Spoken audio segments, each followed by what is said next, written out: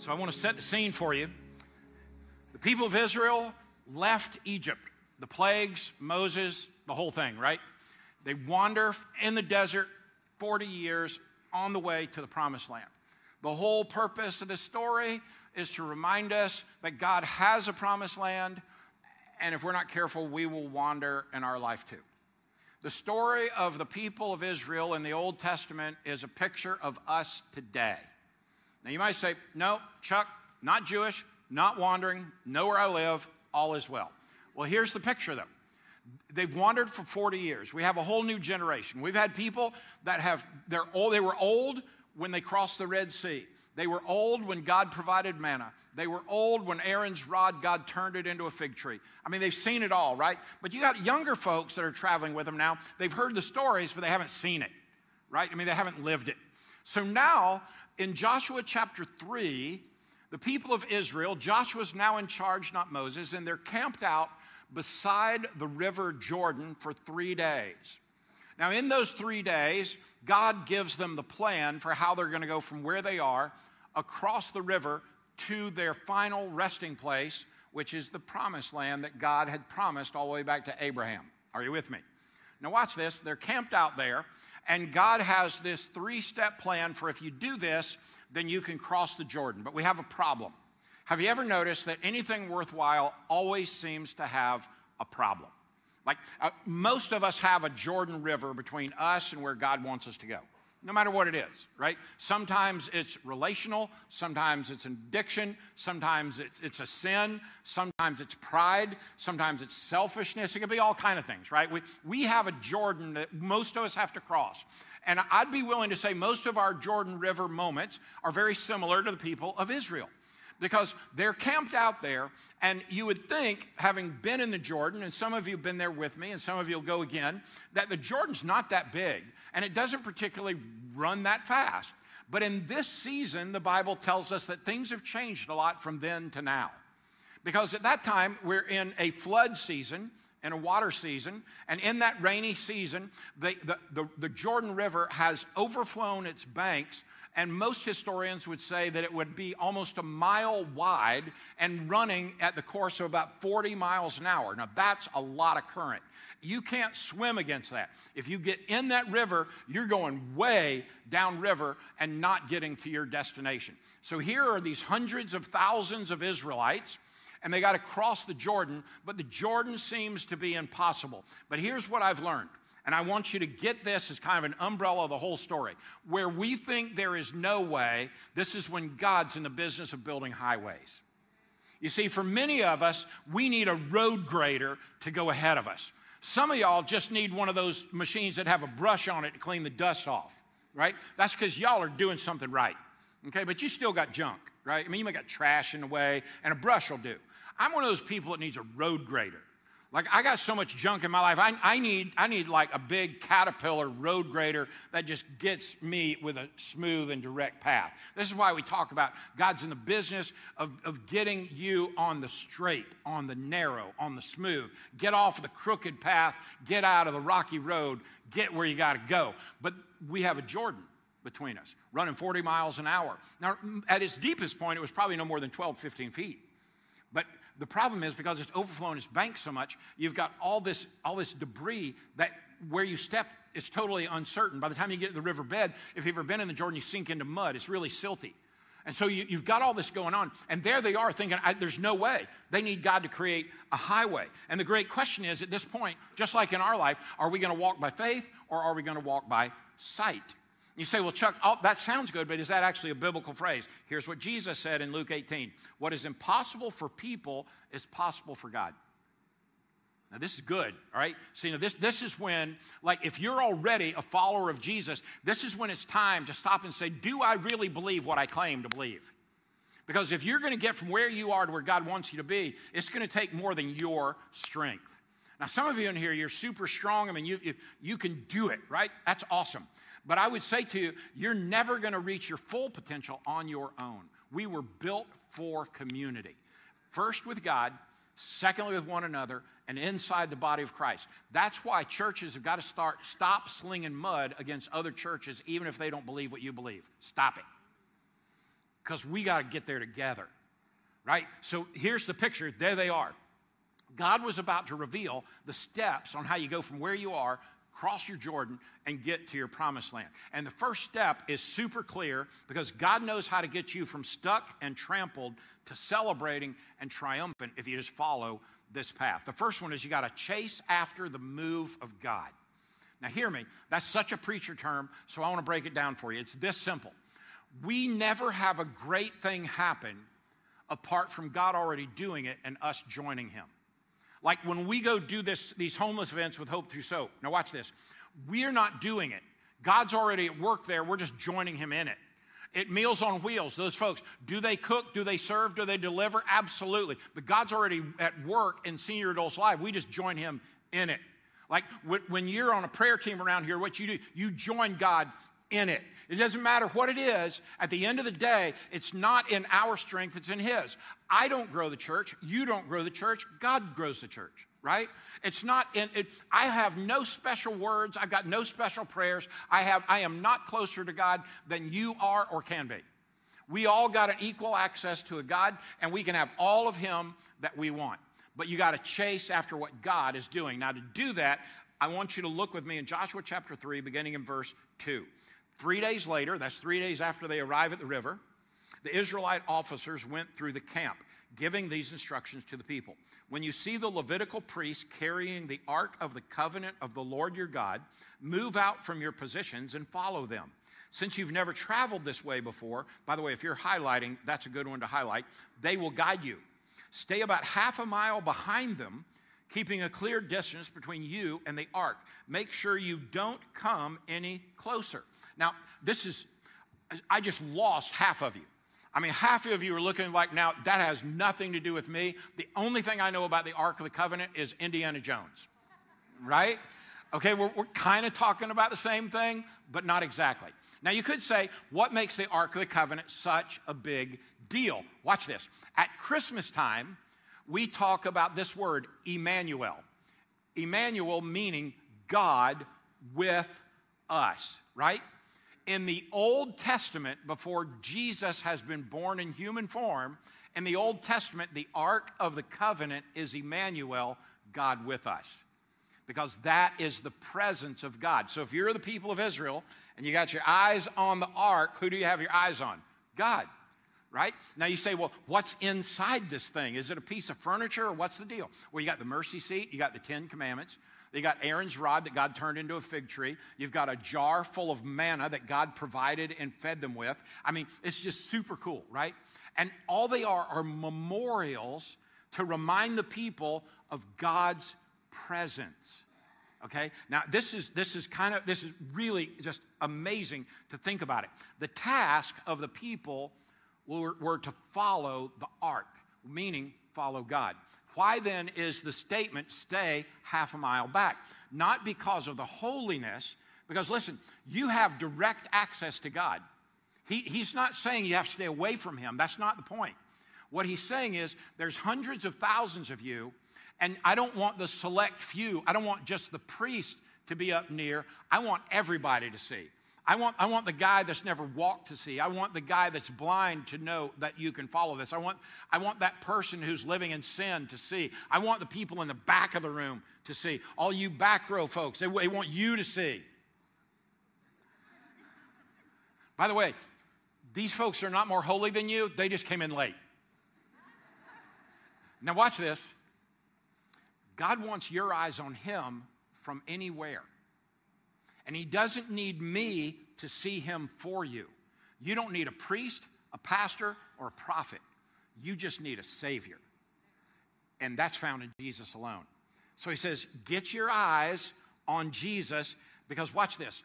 Centuries later, the true ark of God would come among us, the living Emmanuel, Jesus. Now, if you're trying to figure out how does Jesus in my life have to do with the Ark of the Covenant and Joshua and the Israelites, listen to this. This is about to really give you something good. The ark contained the 10 Commandments, right? But Jesus fulfilled them. The ark preserved the manna that God fed them in the wilderness, but Jesus becomes the bread of life. The ark held a symbol of God's power to bring life out of death Jesus is alive from the dead and seated at the right hand of God the Father in the mercy seat. Come on. See, this is how God connects his story from the creation to when he comes back again.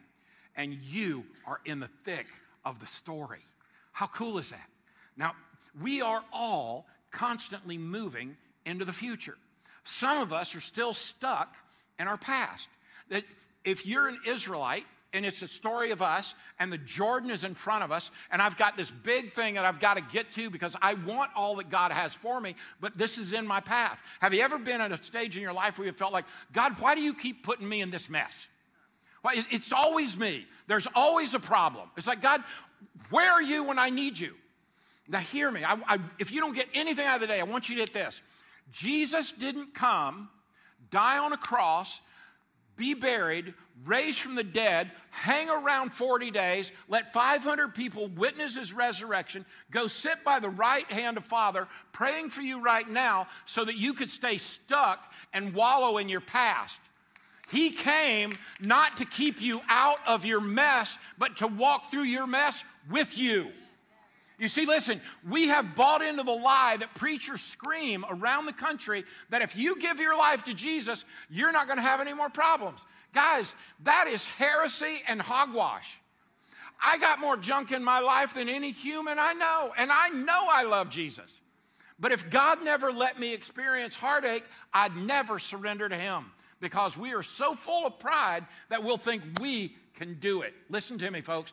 We can't do it apart from him. You want to cross the Jordan and get where God wants you to be? You got to get your eyes on God. You say, well, Chuck, what does that literally mean? You got to start building your own memorial.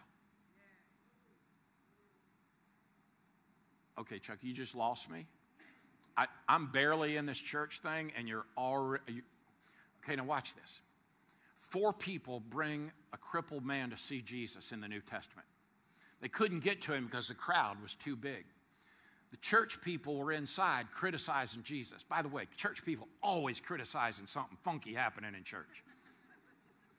They cut a hole in the roof. They lower this guy down right in front of Jesus. Jesus looks at this dude and he says, your sins are forgiven. What did the church people go? Oh, you can't do that. I mean, you got to follow the rules. I mean, can you imagine Jesus? Rule, I am the rule. So then he says, well, I know what's going on here. So he looks at me and said, bro, get up and walk. First time ever.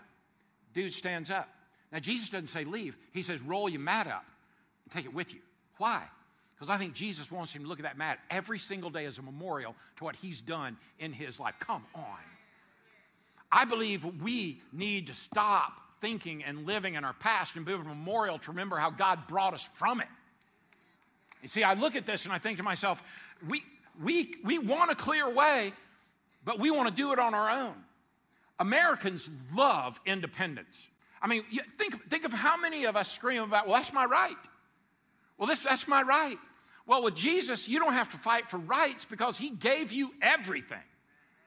With Jesus, you don't have to be a victim and talk about how people are against you. You got the victor living inside you.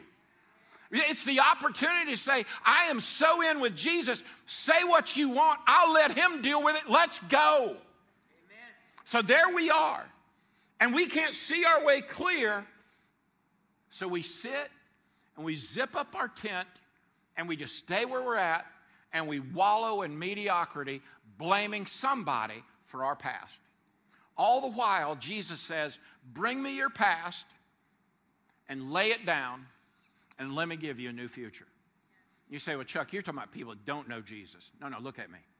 Some of y'all been saved for 40 years, and you're still living with selfishness and sin, and you're not laying your junk down with Jesus, and you're living in this victim mentality thinking, stop it. You got the Savior of the world, the one who literally left heaven and came here for you, who gave his life, who was raised from the dead. Live like it.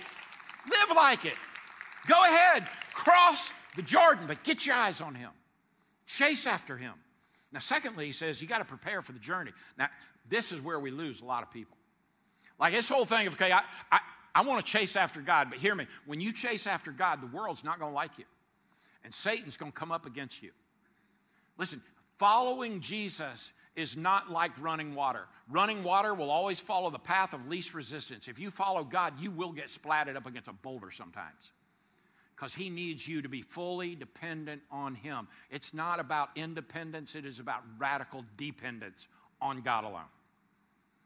He says, you got to prepare for the journey. In the 5th verse in Joshua 3, it says, then Joshua told the people, purify yourselves, for tomorrow the Lord will do great wonders among you. The Hebrew word, which is what this text came from, the Hebrew word for purify means to prepare, to dedicate, to be holy, to be separate, to be set apart. God was telling his people that if you're going to cross the uncrossable, you got to follow God's will. They got to focus on God alone. Now, I just lost you when I got to holy. And you're like, Chuck, the last thing somebody's going to describe me as is holy. The last thing somebody's going to describe me as is a person after God's own heart. Okay, I can no longer see who y'all are, but you can see me. Now watch this. The first step in preparing your heart is to deal with your sin. Ouch. Chuck, that is not how you grow a church. I mean, you're supposed to make people warm and fuzzy. That's your job. No, my job is to tell you the truth. And until such time as you deal with your sin and stop pointing out everybody else's sin, you're going to stay lost in the muck of your tent, and you're not crossing the Jordan. Amen. See, the problem is we say things like love the sinner, hate the sin. Look at me. We need to love the sinner because we're one of them, and we need to deal with our own sin. We need to deal with our own selfishness. We need to deal with our own self-righteousness. We need to deal with our addiction. And we are all addicted to sin. We love it when we look at somebody who's an addict and think, well, how could they let that happen to them?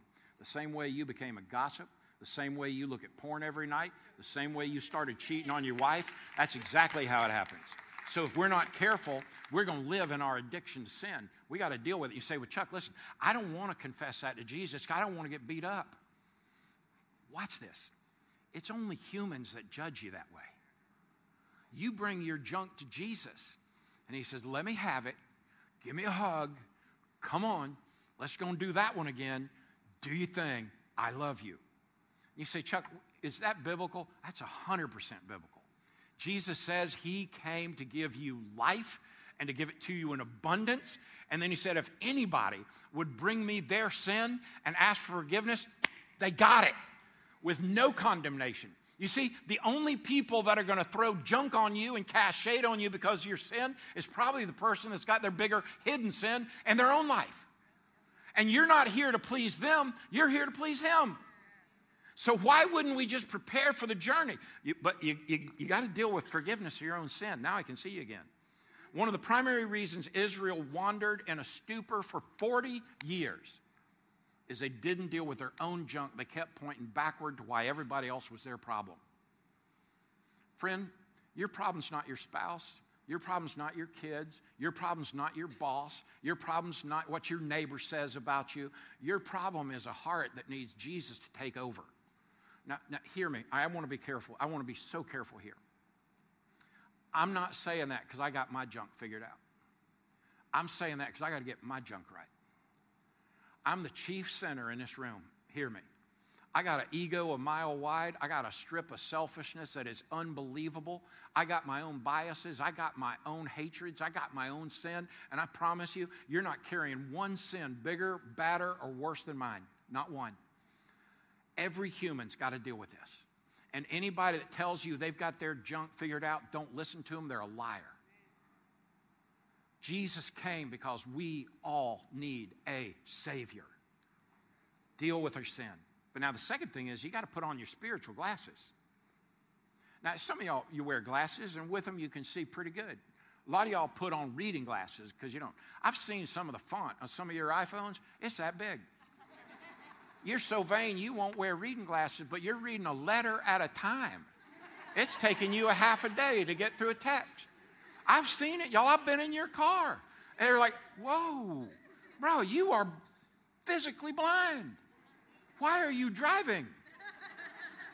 Right? I mean, put on your spiritual glasses. Here's what that means. If you want God's best, you're going to seek after him. Can you imagine the people of Israel wanting to see a miracle? Like, I heard you parted the Red Sea. Could you part this for us? God, I want to see it. Most of us in this room and watching this online are saying, but Chuck, if God would send me a sign, I'd believe him. All right, now, hear you, Pastor, today. You ready? God's sending you signs nonstop. You're just not looking for them because you want to try to explain God's way with a human way, and you can't humanly explain a supernatural God. So get your eyes open and look for what God's already doing. I show up in Candace's room. I don't know her from Jack, but I do know this. God put me there for a reason. It was one reason. Do you know Jesus? How many people are going to cross your path this week and you wonder, I wonder if they know Jesus? What if they're there for you to ask them? Ouch. Well, Chuck, I pay you to do that job. Well, number one, you don't pay me enough. And number two, that's your job. Chuck, I don't know if I like this side of you. I like that Jesus loves you side. That is Jesus loving you because he lets you in on his redemptive plan. We got to get our eyes on. Listen to what it means. I'm going to read this quote to you because it just blessed my heart this week. You ready? This is what seeking after God with spiritual lenses looks like. I will set aside the typical and put my spirit on alert to see where God is working around me so that I can join him. Come on. You want to know who said that? A person who set aside everything in the world to go to the slums to work with the lowest people on earth, Mother Teresa. You know what we know her as? The model servant. I will set aside the typical and put my spirit on alert to see where God is working around me so that I can join him. You know what that looks like? It's not about me. It's about the fact that God invites me into his work. Now think about it. Some of you are sitting there, God doesn't ever invite me. Every morning, God's inviting you into his work. You're literally choosing yes or no. You're like, Chuck, do you know how busy I am? Okay, now hear me. Watch this. Take in a deep breath through your nose.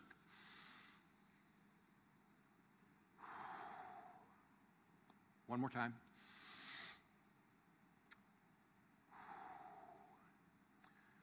God, I want to hear from you today.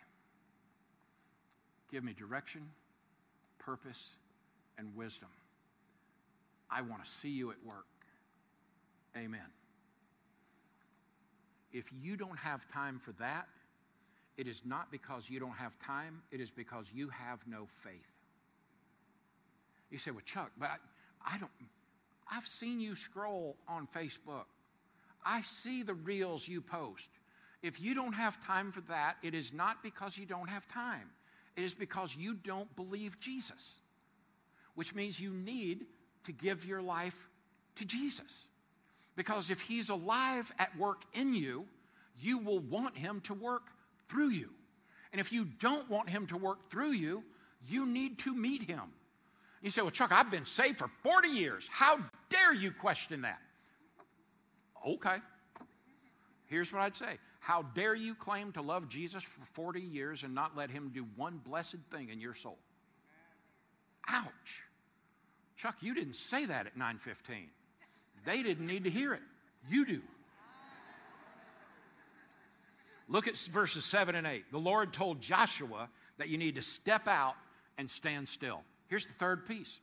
Now, there's people out there like me. I drive poor Bobby and our staff bat crazy. I have a radical bias toward action. I like to get stuff done. My wife will ask me when I come home, are you still in management mode? You know what that means? I like to get stuff done. I don't always like to do it well, but I love to get it done. Are you with me? I have never overthought anything in my life. Not one. Like, do you know how I buy a new car? I want it in that color. I have never test driven a vehicle in my life. You say, Chuck, that is the dumbest thing I've ever heard. Welcome to my world. Bobby overthinks everything. Thank God for somebody doing that. I would march you off the map where the dragons live. Let's fight the dragons. This is going to be awesome. Bobby's like, you don't have to, but it'll be fun. Some of us like to get in the water. 40 miles an hour, 12 feet deep, brush underneath, muck in the bottom. Let's go. God promised, let's go. And then there's Bobby. We need a plan, people.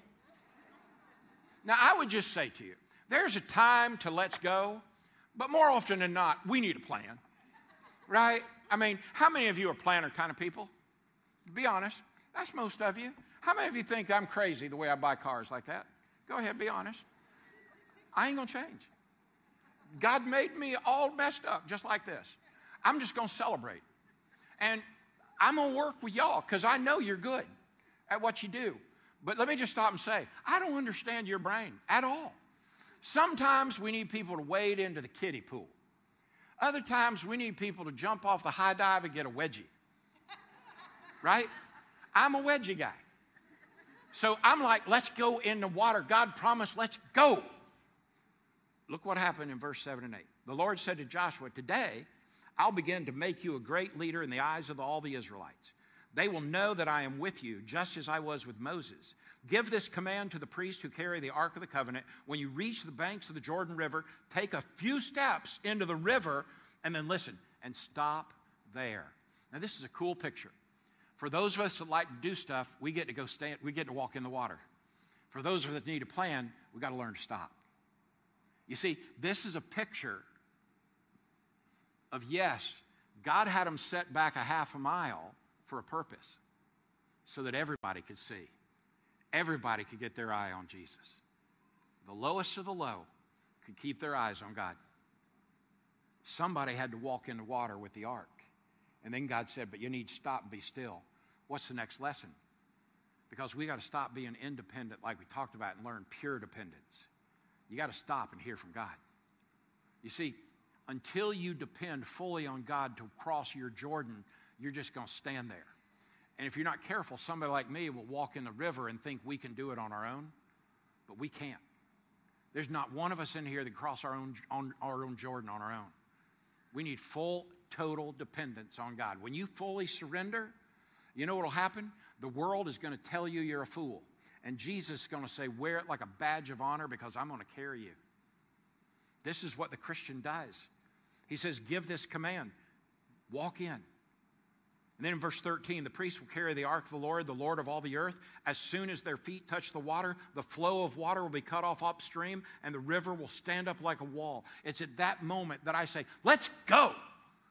God said he's going to do it. Let's go. And somebody said, but we need a plan. It's like, good, we're going to step in the water. We're going to wait on God. And 19 miles upstream, the water stopped like a wall. And the muck and the mud became dry like pavement. And the road grader came through and made a way. And they walked across the river. Later in the scriptures, God says, I want you now to go back and get some rocks. And I want you to build a memorial because I'm going to carry you through this. Listen, faith moves you forward in God's way and in God's timing. Remember, God's timing is rarely on your schedule. He is a most inconvenient God. Because if he were on your schedule, he wouldn't be God, you would be. But God doesn't fit in my wristwatch. He fits me in his universe. And in his perfect timing, he calls us to join him in his work. Faith moves us forward in God's way and in God's timing. And there will come a moment when you've got to act and stand in the water and then learn to stop and be fully dependent on him. And in that moment, when you step in the water, yes, you've got to stop. But all the people had their eyes on the ark, positioned high on the shoulders of the priests. They were wading into the shallows of the river. Everybody's ready, prepared and spiritually alert, watching for something only God could do. And he stops the water, and he's done it again. Now hear me. He wants to stop the water and let you go from where you are to where he wants you to be. But you got to get your eyes on him. You got to get your heart prepared. And you got to step in the water. Because you got to want God's will for your life. You got to trust God's will for your life. You got to move forward with God's will in your life because nothing is too difficult for the God of all creation. God focused us on his son, the Lord Jesus. He prepares your heart for him and be ready to move when he does. It's Rock Sunday. Let's go. You say, well, now, Chuck, help me. They were supposed to build a what? They were building a memorial. Some of them said, this rock right here, that's my faith. Those are my prayers. That's my addictions. That's my marriage. Those are my kids. That's my prayer life. That's my Bible reading. That's my church life. And I'm going to build a memorial in my life to remember that God brought me from where I was to where He wants me to be. And He wants me to look at it every stinking day and remember all He's done for me, to give me a heart to know all He's got for me. Amen. Let's go. So here's what I want to ask you. I'm going to ask you to just build one rock today. Every year we do this. I think we've done this 8 or 9 years now, Pastor Bobby. Every year people send me a picture of 8 or 9 of these they've been a part of. I found last year's rock where I wrote on it, this year I want to be Spirit-led. I don't know if you've been able to see that in my life this year, but I'm telling you, man, I've seen God do some of the coolest stuff I could have ever imagined. And you know what's awesome? He let me be a little tiny part of it. I'm with Him, man. I'm 100% in. So this year, I changed my word this week.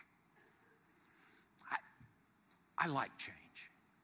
I wake up every day. What are we going to change today? But this is my word, relentless.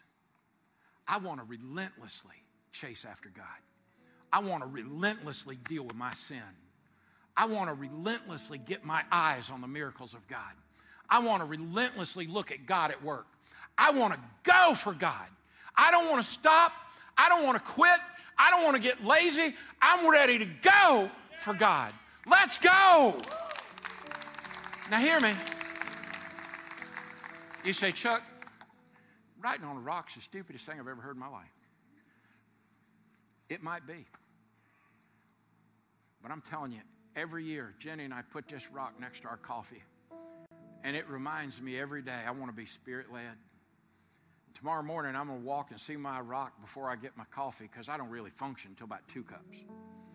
Some of you thinking, you need to cut him off today. But hear me. I want to look at that in the morning and say, God, I want to be relentlessly chasing after you, because I expect you to do something marvelous in my eyes. So in a minute, I'm going to invite you to just get up out of your seat. You don't have to go get up one time. You just you get one of these Sharpies, you write on your rock, you blow on it before you put it in your pocket. Like, just, because you don't want it wiping on your britches. All right? Hear me, church. Build a memorial to God's faithfulness in your life. Trust to see what He'll do.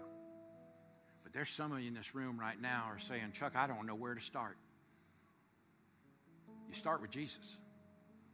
You stay with Jesus. It's all about Jesus. You say, well, okay, what do I do? Jesus, will you forgive me? I'm going to deal with my sin right now. Will you forgive me? Jesus, I believe you died for me. I believe you were buried for me. And I believe you rose from the dead for me.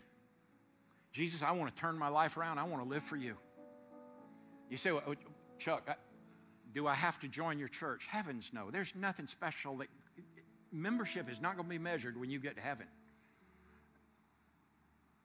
Your heart's going to be measured when you get to heaven. Well, Chuck, do I have to get baptized? No, but I think you probably want to. Well, do I have to give to your church? I'm broke. Nope. What do I have to do? Jesus, will you deal with my sin? Jesus, I believe you died for me and you rose from the dead for me. Jesus, I want to turn my life around. I want to live for you. You say, okay, Chuck, look at that. Exactly how do I do that? Look right here. We're going to pray, but we're going to have our eyes wide open. You realize God doesn't care, right? I mean, all of that, I don't know where all that came from. When I close my eyes, my brain is gone. So I like to pray eyes wide open.